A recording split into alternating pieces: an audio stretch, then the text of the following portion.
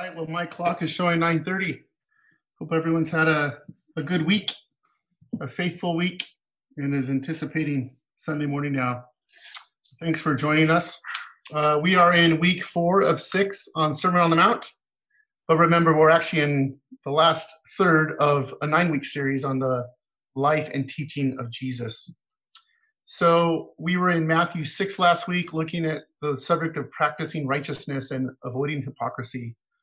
And I was going to jump right into the subject of rewards, because I'm usually a stickler to go in the order of what the Bible's teaching. But as I studied that, I just thought there was some background maybe that would be helpful as we get into a difficult subject. And so I'm actually going to jump out of the order of the sermon and go to the end of the sermon, which I think will give us some good context. If you remember, one of the points that I drew out from chapter 6 is that each of us will be motivated by an eternal or temporary reward, but not both. And so the subject of rewards isn't just some ethereal, spiritual truth we may not understand, but it's actually meant to motivate us now in our Christian life, which makes it even more incumbent that we understand what the Bible is saying. And I do expect maybe some difference of opinion on that subject, and that's fine. And so I think it will be helpful for us to start today with something maybe a little less diverse of opinion and build from there. So hopefully you'll bear with me in that. I hope to do it in a way that ties the whole sermon together as well. Remember in the first week I said that there's so many rich truths in the sermon. A one verse or 2 verses, you could just go on for weeks. There's just so much packed in there in this sermon by Jesus, which is great. We should do that. And yet you have to keep coming back and seeing, for some reason, Matthew, particularly as the author, tied all these things together, and Jesus taught these things together. And so there are truths that run throughout, and it really helps it to keep in context and see how they fit together. So I'm hoping to do that. Obviously, beyond Martin Lloyd-Jones, whose 600-page book I read on the Sermon on the Mount has been a huge influence, but this particular subject I've been really helped by John Piper. So if you ever hear him or read him and find some similarities, that's not a coincidence. Let me go ahead and open us up in prayer. Our Father, we thank you for your word.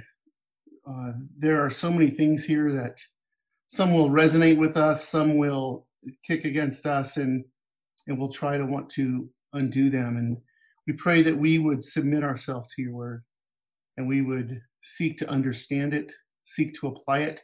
Help us, even in these very practical things we'll look at today, not think so much about someone else, but about ourselves. May we always be ready to invite your discernment, your light on our hearts to find sin. And we're most of all, if we are self-deceived in our faith, we pray that would come to light as we look at your word today. And we ask it in Jesus' name. Amen. All right, well, if you have your Bibles open to Matthew 7 for today, I'll start reading in verse 1. Judge not that you not be judged, for with the judgment you pronounce, you will be judged, and that with the measure you use, it will be measured to you. Verse 6. Do not give dogs what is holy, and do not throw your pearls before pigs, lest they trample them underfoot and turn to attack you. Ask, and it will be given to you. Seek, and you will find. Knock, and it will be opened to you. Verse 11. If then you who are evil know how to give good gifts to your children, how much more will your Father, who is in heaven, give good things to those who ask him? So whatever you wish that others would do to you, do also to them. For this is the law and the prophets. Enter by the narrow gate. For the gate is wide and the way is easy that leads to destruction, and those who enter by it are many.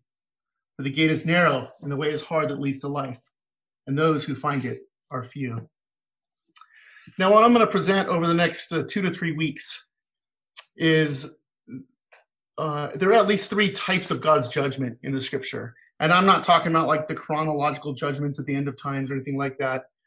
And certainly there are more types of judgments we could talk about, but we're mostly going to focus on the first one today. I think most of us, when we hear the word judgment, and specifically God's judgment, we think of that ultimate judgment.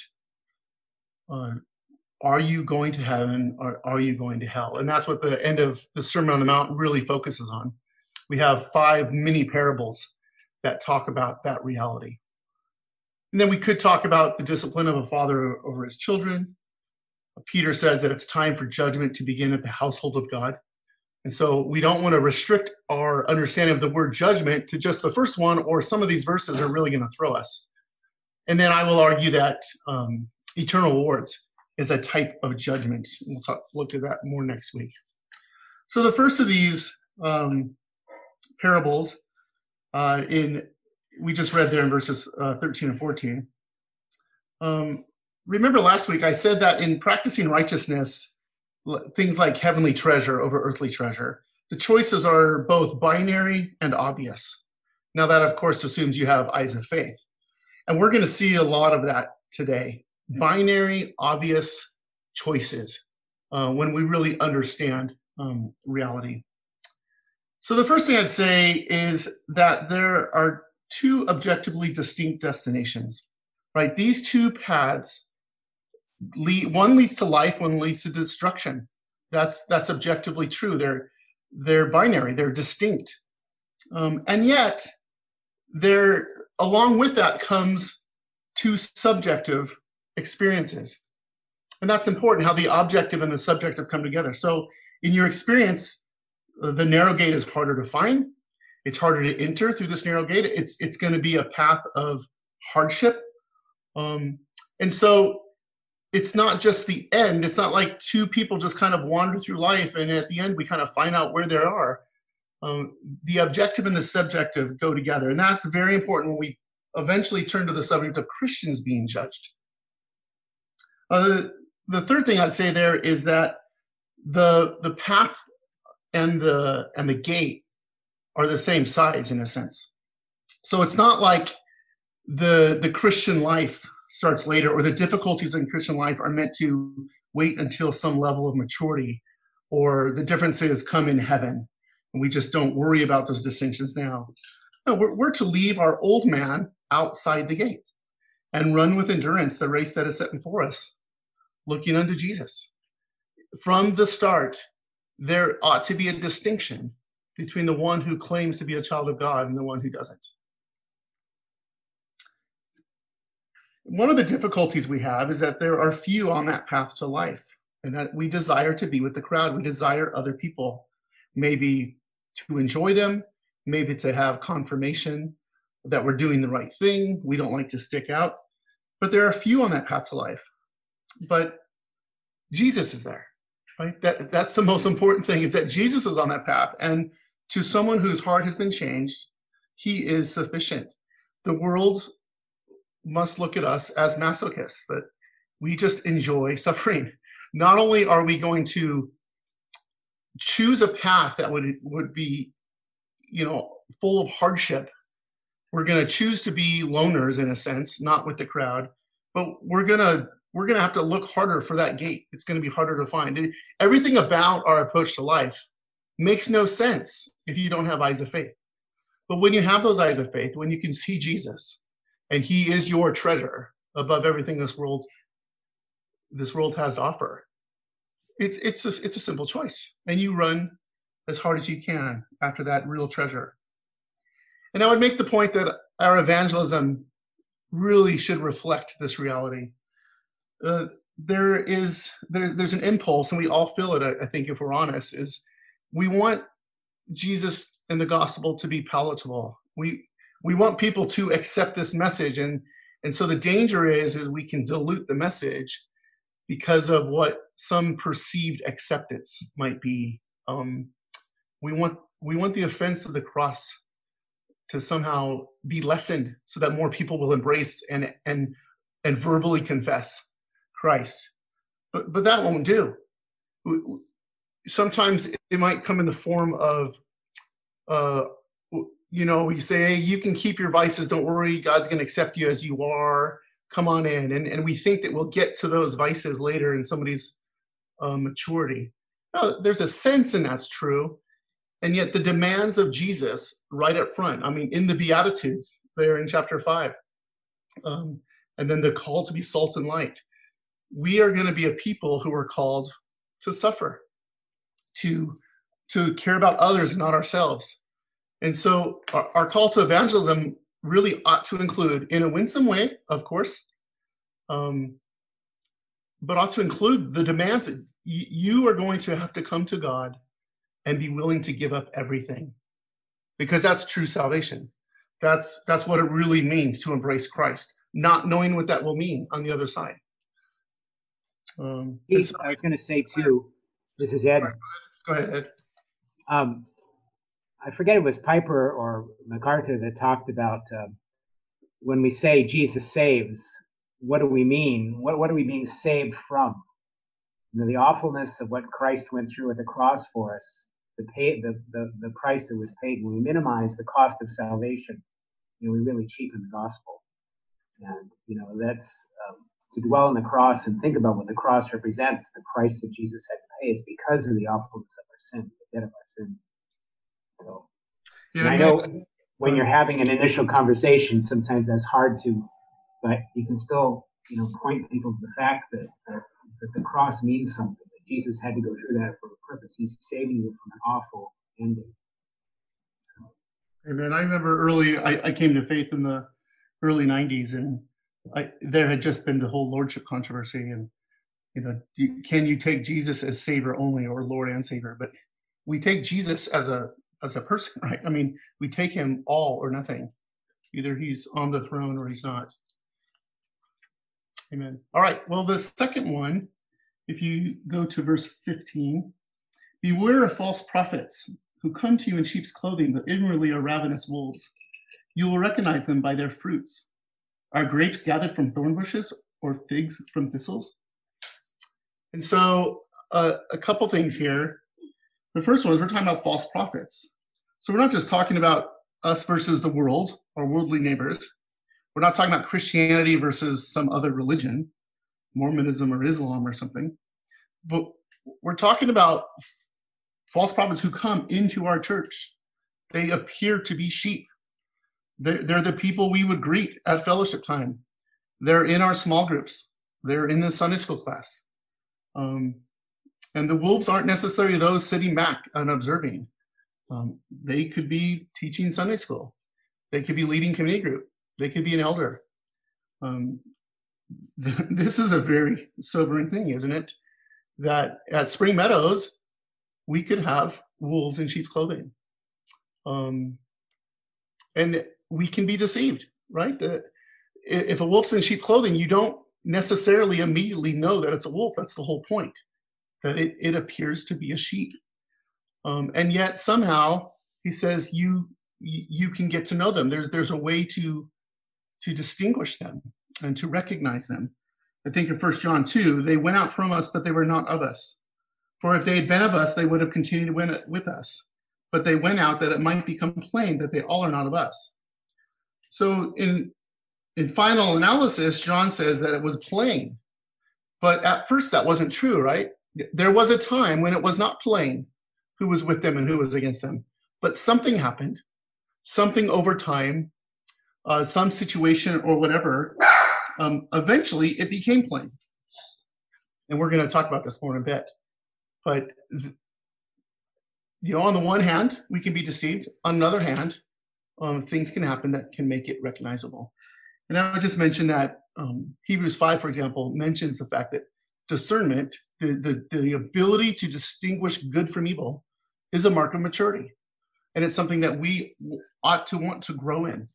And that's one thing we rely on. And for anyone we look up to in our leaders is a mark of maturity are those who have some power of discernment, Hebrews 5 calls it. And really very close to this is the next part, really a continuation of the same paragraph, probably. So every healthy tree bears good fruit, but the diseased tree bears bad fruit. A healthy tree cannot bear bad fruit, nor can a diseased tree bear good fruit. Every tree that does not bear good fruit is cut down and thrown into the fire. Thus you will recognize them by their fruits. So we, as fallible humans, we can't read hearts, right? So we are left with and called to discern internal truth based on external fruit. That's what we have.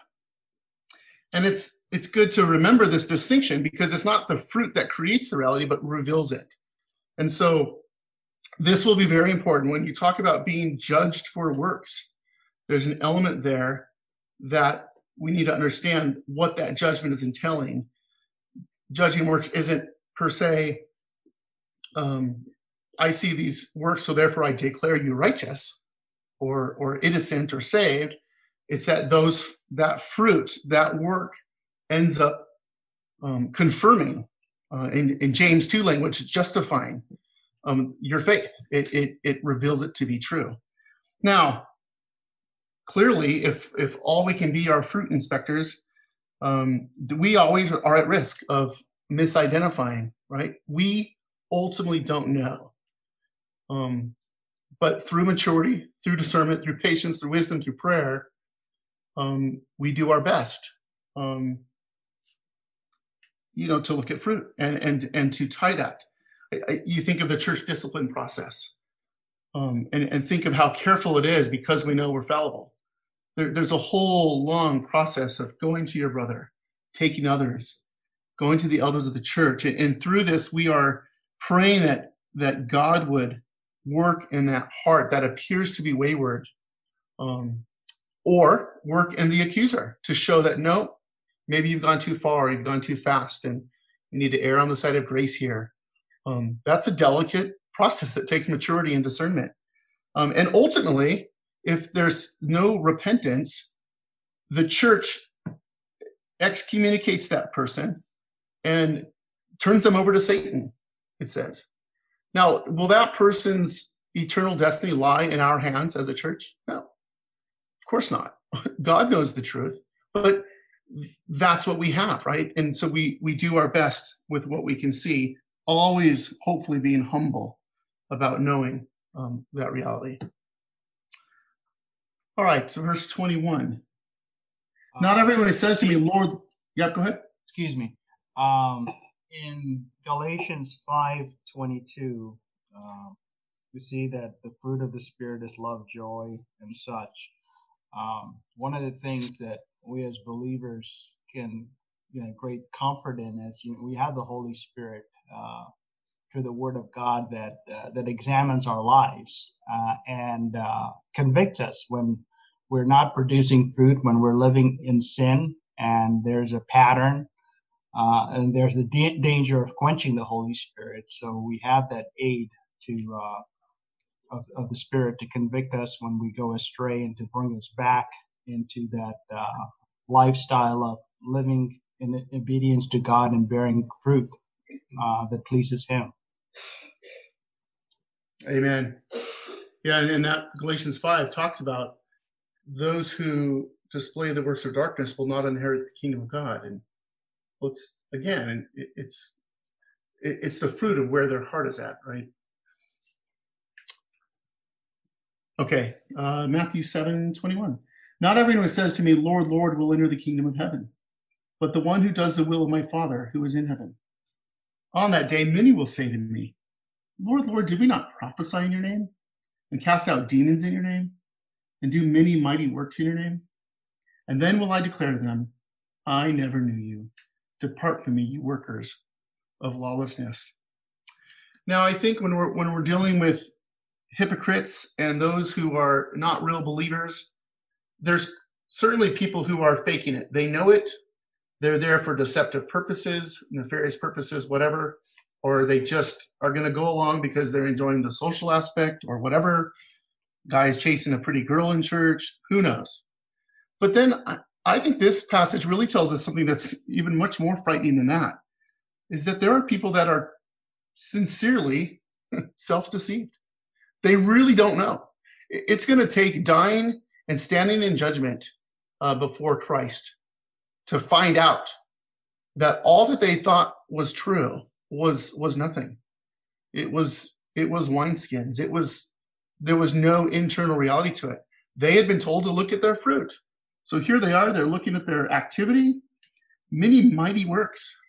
Now, this isn't just a passive person. This is someone who's very active, very zealous. And that is going to be quite a day when all that deception falls and the scales fall from their eyes, and they realize that, you can't be a salesman to Jesus. You might have a silver tongue, so much so that you deceive yourself. And everyone praises you, and no one in their right mind would have ever doubted your faith. And on that day, it will be revealed. Jesus is not encumbered by our fallibility. We get it wrong. He will not. And there will be no argument that you'll be able to throw at him. But he will judge rightly with perfect knowledge. And that ought to sober us to the core. Romans 10:2, Paul talks about the Jews, that their zeal, they were zealous, but their zeal was not according to knowledge. In the end, zeal was meaningless. And even more than meaningless, Jesus says here, it's not just their mighty works weren't sufficient or they weren't genuine. In their zeal, in their activity, their mighty works were actually lawless. They were wicked. I think of this, I'm often quite impressed by someone like a Jehovah's Witness, who will stand out for 8 hours, accept the ridicule. They know their Bibles very well. They know their theology. They spend hours and hours of their week dedicated to what they believe to be true. And sometimes I think, how on earth could they do that? And they don't do it for the truth. And I know the truth, and I can't show an ounce of that. Sometimes when I talk to a Mormon or a Jehovah's Witness or somebody who's comes to the door or whatever, that type of thing, one thing I do try to leave them with is, if what you're doing is true, what you're teaching is true, what you're doing is awesome. It's to be commended, and it humbles me to the core. But if what you find out to be what you teach is untrue, actually every second, every hour you spend in this activity is increasing judgment on that day. We can so, and all of us, again, I don't want to just look at others. All of us can be so fooled by our activity. And it's just the subtle way of thinking that God owes me something. We would never say that word. But there's something that God's going to look at this. Certainly he's going to recognize. Won't he be impressed? You were used to impressing others. And that's why the honest self-examination is just so crucial. A biblical examination. And as Lloyd Jones says often in his book, only a gospel-centered, justifying, believing Christian can really take it. It can really go to God with an open self-examination, because otherwise we would be crushed. Only knowing that we stand in Christ would we ever dare to ask God to examine us. So we don't want to be deceived by busyness, by hyperactivity, even when that's admired by others, especially when that's admired by others. That is the worst case of all to be, is when you're successful at your mighty works that are lawless. The last one, and then we will pause for some questions. Verse 24, everyone then who hears these words of mine and does them will be like a wise man who built his house on the rock. And the rain fell, and the floods came, and the winds blew and beat on that house. But it did not fall, because it had been founded on the rock. And everyone who hears these words of mine and does not do them will be like a foolish man who built his house on the sand. And the rain fell, and the floods came, and the winds blew and beat against that house. And it fell, and great was the fall of it. So often, time, whatever happened in 1 John 2, when they became plain, sometimes time reveals truth. Just eventually, there's a lack of consistency. There's a lack of perseverance. But sometimes it's something that's very active. Something tests our faith. Peter and others talk about that, the testing of our faith and how crucial that is. Some kind of adversity, some kind of suffering comes in our life. And as much as we hate that, and there's certainly no reason we should desire adversity and suffering, but the reason with eyes of faith, we ought to be thankful for it, and be happy when God brings it. is because it does reveal the genuineness of our faith. Our faith is purified by fire. So as much as we may not like waves and floods that could say in your own individual life, some of you have lost your job. We have several who have some serious medical issues going on. There's adversity that hits your life. Maybe a friend doesn't invite you over. You fell out of school. I don't know. You don't get into, anything can happen. And it's not necessarily some righteous adversity. You're not necessarily suffering for preaching the gospel. It's just hardship. You're going through the same hardship your Mormon neighbor goes through. And yet through that experience, there can be a revelation of truth. Where is the true faith? How do you respond? And I don't think we should ever assume that we know. It would be very arrogant to assume that we will respond well in adversity. And that can be a great testing of our faith, not only for ourselves, which is important to give us assurance and confidence. Yeah, my faith is real because I responded that way. That was spontaneous. That wasn't something I could just conjure up and plan for. My heart really did say, amen, so be it. I have treasure in heaven. Or we might respond really poorly, and hopefully that would frighten us. Why, where did that come from? I did not know that was hiding in the corners of my heart. Thank you, God, for revealing that so I can deal with that. So we ourselves are revealed, but also for others. Again, the 1 John 2 example. At some point, these, in many ways, everything was the same. This house was built in the same way. It endured the same rains, the same floods, the same winds. And yet, in the end, the difference was the foundation. You could not necessarily see that from above. It's like the sower and the seeds. The same sower, same seed, but it's thrown on different ground. And you don't know what type of ground lies underneath, until the sun comes, until the thorns come out. Something happens to reveal what's true. Notice that the distinction here is specifically in who does the words of Christ. They both hear them. So again, we're not talking about irreligious people. We're probably talking about people in the church who hear and give some kind of confession to it, some kind of delight in hearing the word.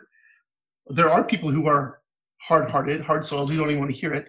But it seems like he's here more talking about people who would be so obvious, at least up front. I think of James 1, he talks about be doers of the word, not hearers only, deceiving yourself. Romans 2, it's not the hearers of the law who are righteous before God, but the doers of the law who will be justified. And so we've been talking about practicing righteousness. Sometimes in our zeal for justification by faith and to be gospel-centered, we can unwittingly downplay the importance of doing God's word. And in this case, it's the distinction. And in James and in Romans, there is a distinction through a judgment, as it were, is discerning the truth, looking at our obedience to God's word. And so I want to pause there. I have two of my own questions, and then if you want to bring any other comments, questions up till now. So back when I talked about false prophets, wolves coming in sheep's clothing, how do we recognize those wolves while not crushing weak but genuine sheep? So as I've said, we don't necessarily know, right? We are doing the best we have with fruit that we have. But there's certainly a point where we're going to go too far, and we're going to be just focused on others and not even ourselves. And we'll kind of get to that in the beginning of chapter 7 when he says, don't judge others lest you be judged. And this follows from that. So that there's obviously an extreme we need to be aware of. There's a wrong way of doing this, but how do we try to practice this and look out for wolves?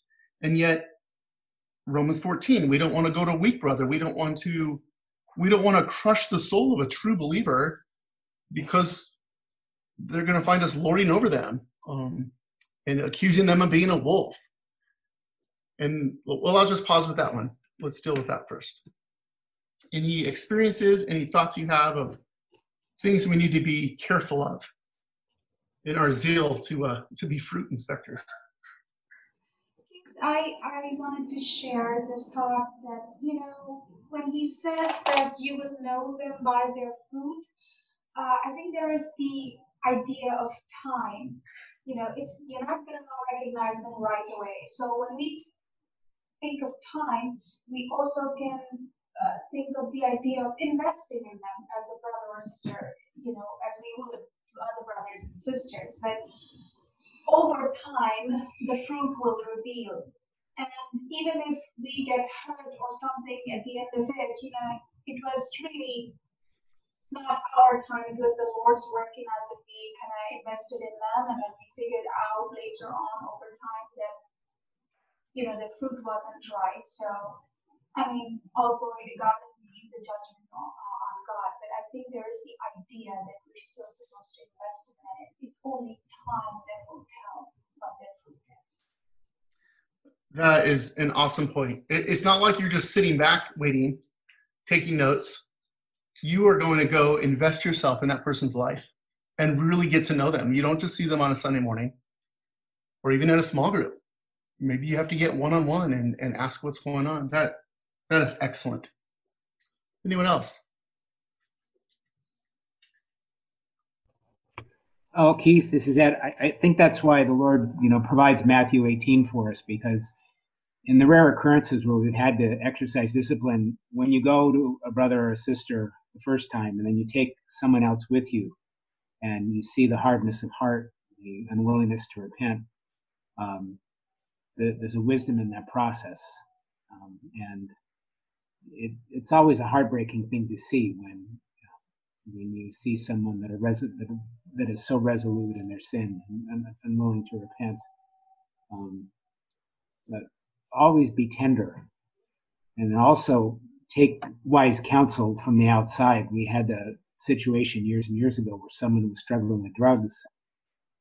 No longer years. This is years ago at Spring Meadows, and we tried to give this gentleman, every grace to turn around. And there was another member of our church that was very involved, had in his past had been involved with Narcotics Anonymous, and he pointed out, he said, this person is not showing any signs, and I know because I've seen this happen again and again. So that wisdom of being reticent to judge, but also be aware that when you've gone and made the entreaty once, twice, three times, that person's heart is not repenting. And it is a heartbreaking experience to see that. And you always pray that somewhere down the road that they will repent. To be used with discernment. And I'm very thankful through the years that God has been gracious that has happened rarely at Spring Meadows. Mm. And do you find it helpful that you have multiple elders? Yeah, the plurality of elders, the accountability, because someone can always see something that you don't see, and that the force of having that backup of knowing that your brother's in agreement with you about a situation, that's so important. Mm-hmm. Like you said, we don't want to crush the weak sheep. We don't want to be too fast in any kind of judgment. The purpose, what it says in Isaiah about Jesus not crushing the wick, or the tenderness the Lord has, that you give every chance for someone to repent. Mm. But, that multiple accountability is important. Hey, Keith, it's Mark. I really liked what you said about fruit inspectors, and I think we really need to remember that the church is full of sinners, and we are going to be sinning against other people, and love forgives a multitude of sins. And I've had people come up to me, and this is one of the consequences of being in leadership, and explain to me how I sinned against them. And rather than giving a defense, I fall to my knees and ask for forgiveness. But, you have people who want to look at these verses and take it to the extreme, like you were saying, becoming fruit inspectors. And on the other hand, you have people, like you were talking about a second ago that struggle with assurance. They're inspecting their own fruit. And, and I think from time to time, and I think this is why this lesson is valuable, we really need to be our own fruit inspector and seek that sense of assurance. But, anyways, I just wanted people to realize,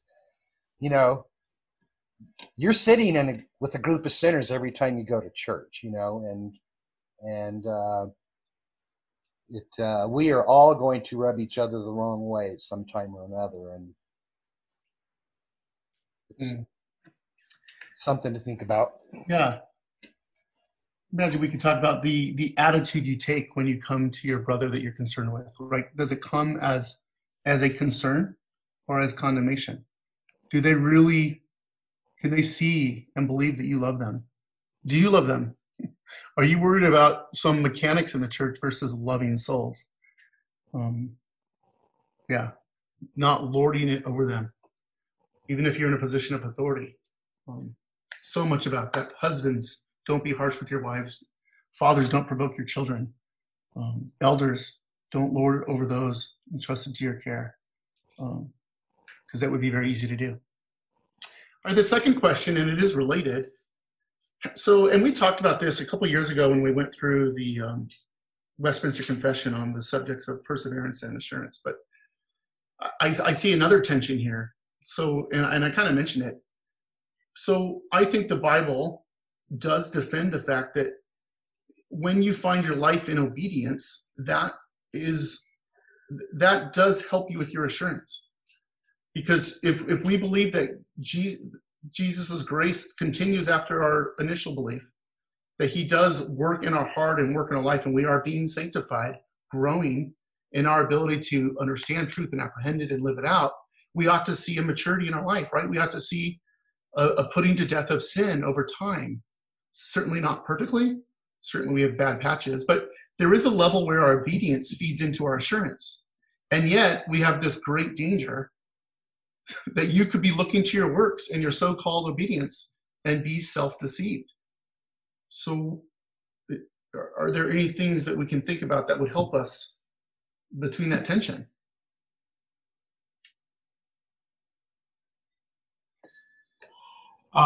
Keith, one of the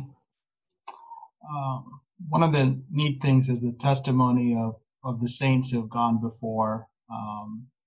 My mind kind of went through Hebrews chapter 11, the hall of faith, but it's the hall of sinners who are saved by faith, and how they grew in their faith, although they struggled. David and Abraham and the other saints, but they were fallible men, just like we are. But it is through their struggles and yet repenting and coming back to the Lord that we have their testament to give us assurance that there is that tension. There are going to be a time where we will falter and we'll disobey, but do we come back to the Lord? Did we repent of our sins and return to him?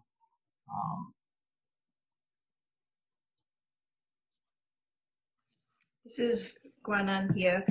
I was thinking, we realize that the wolves lean on their works, right, to find their salvation, and that's wrong.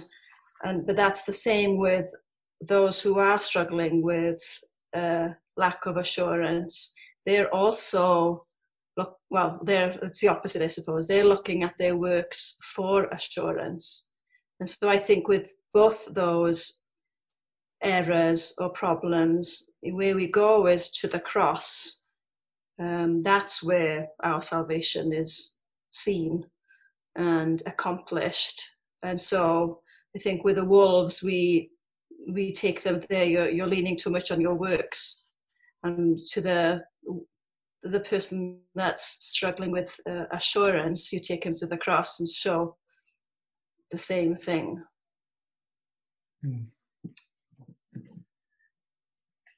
Remember when I was teaching through First John, right? I think it's chapter 3. He kind of presents both of these right there. He's like, if we are struggling, remember God knows our hearts. He knows everything, and we're going to be safe. We are safe in the arms of Christ. Don't worry about it.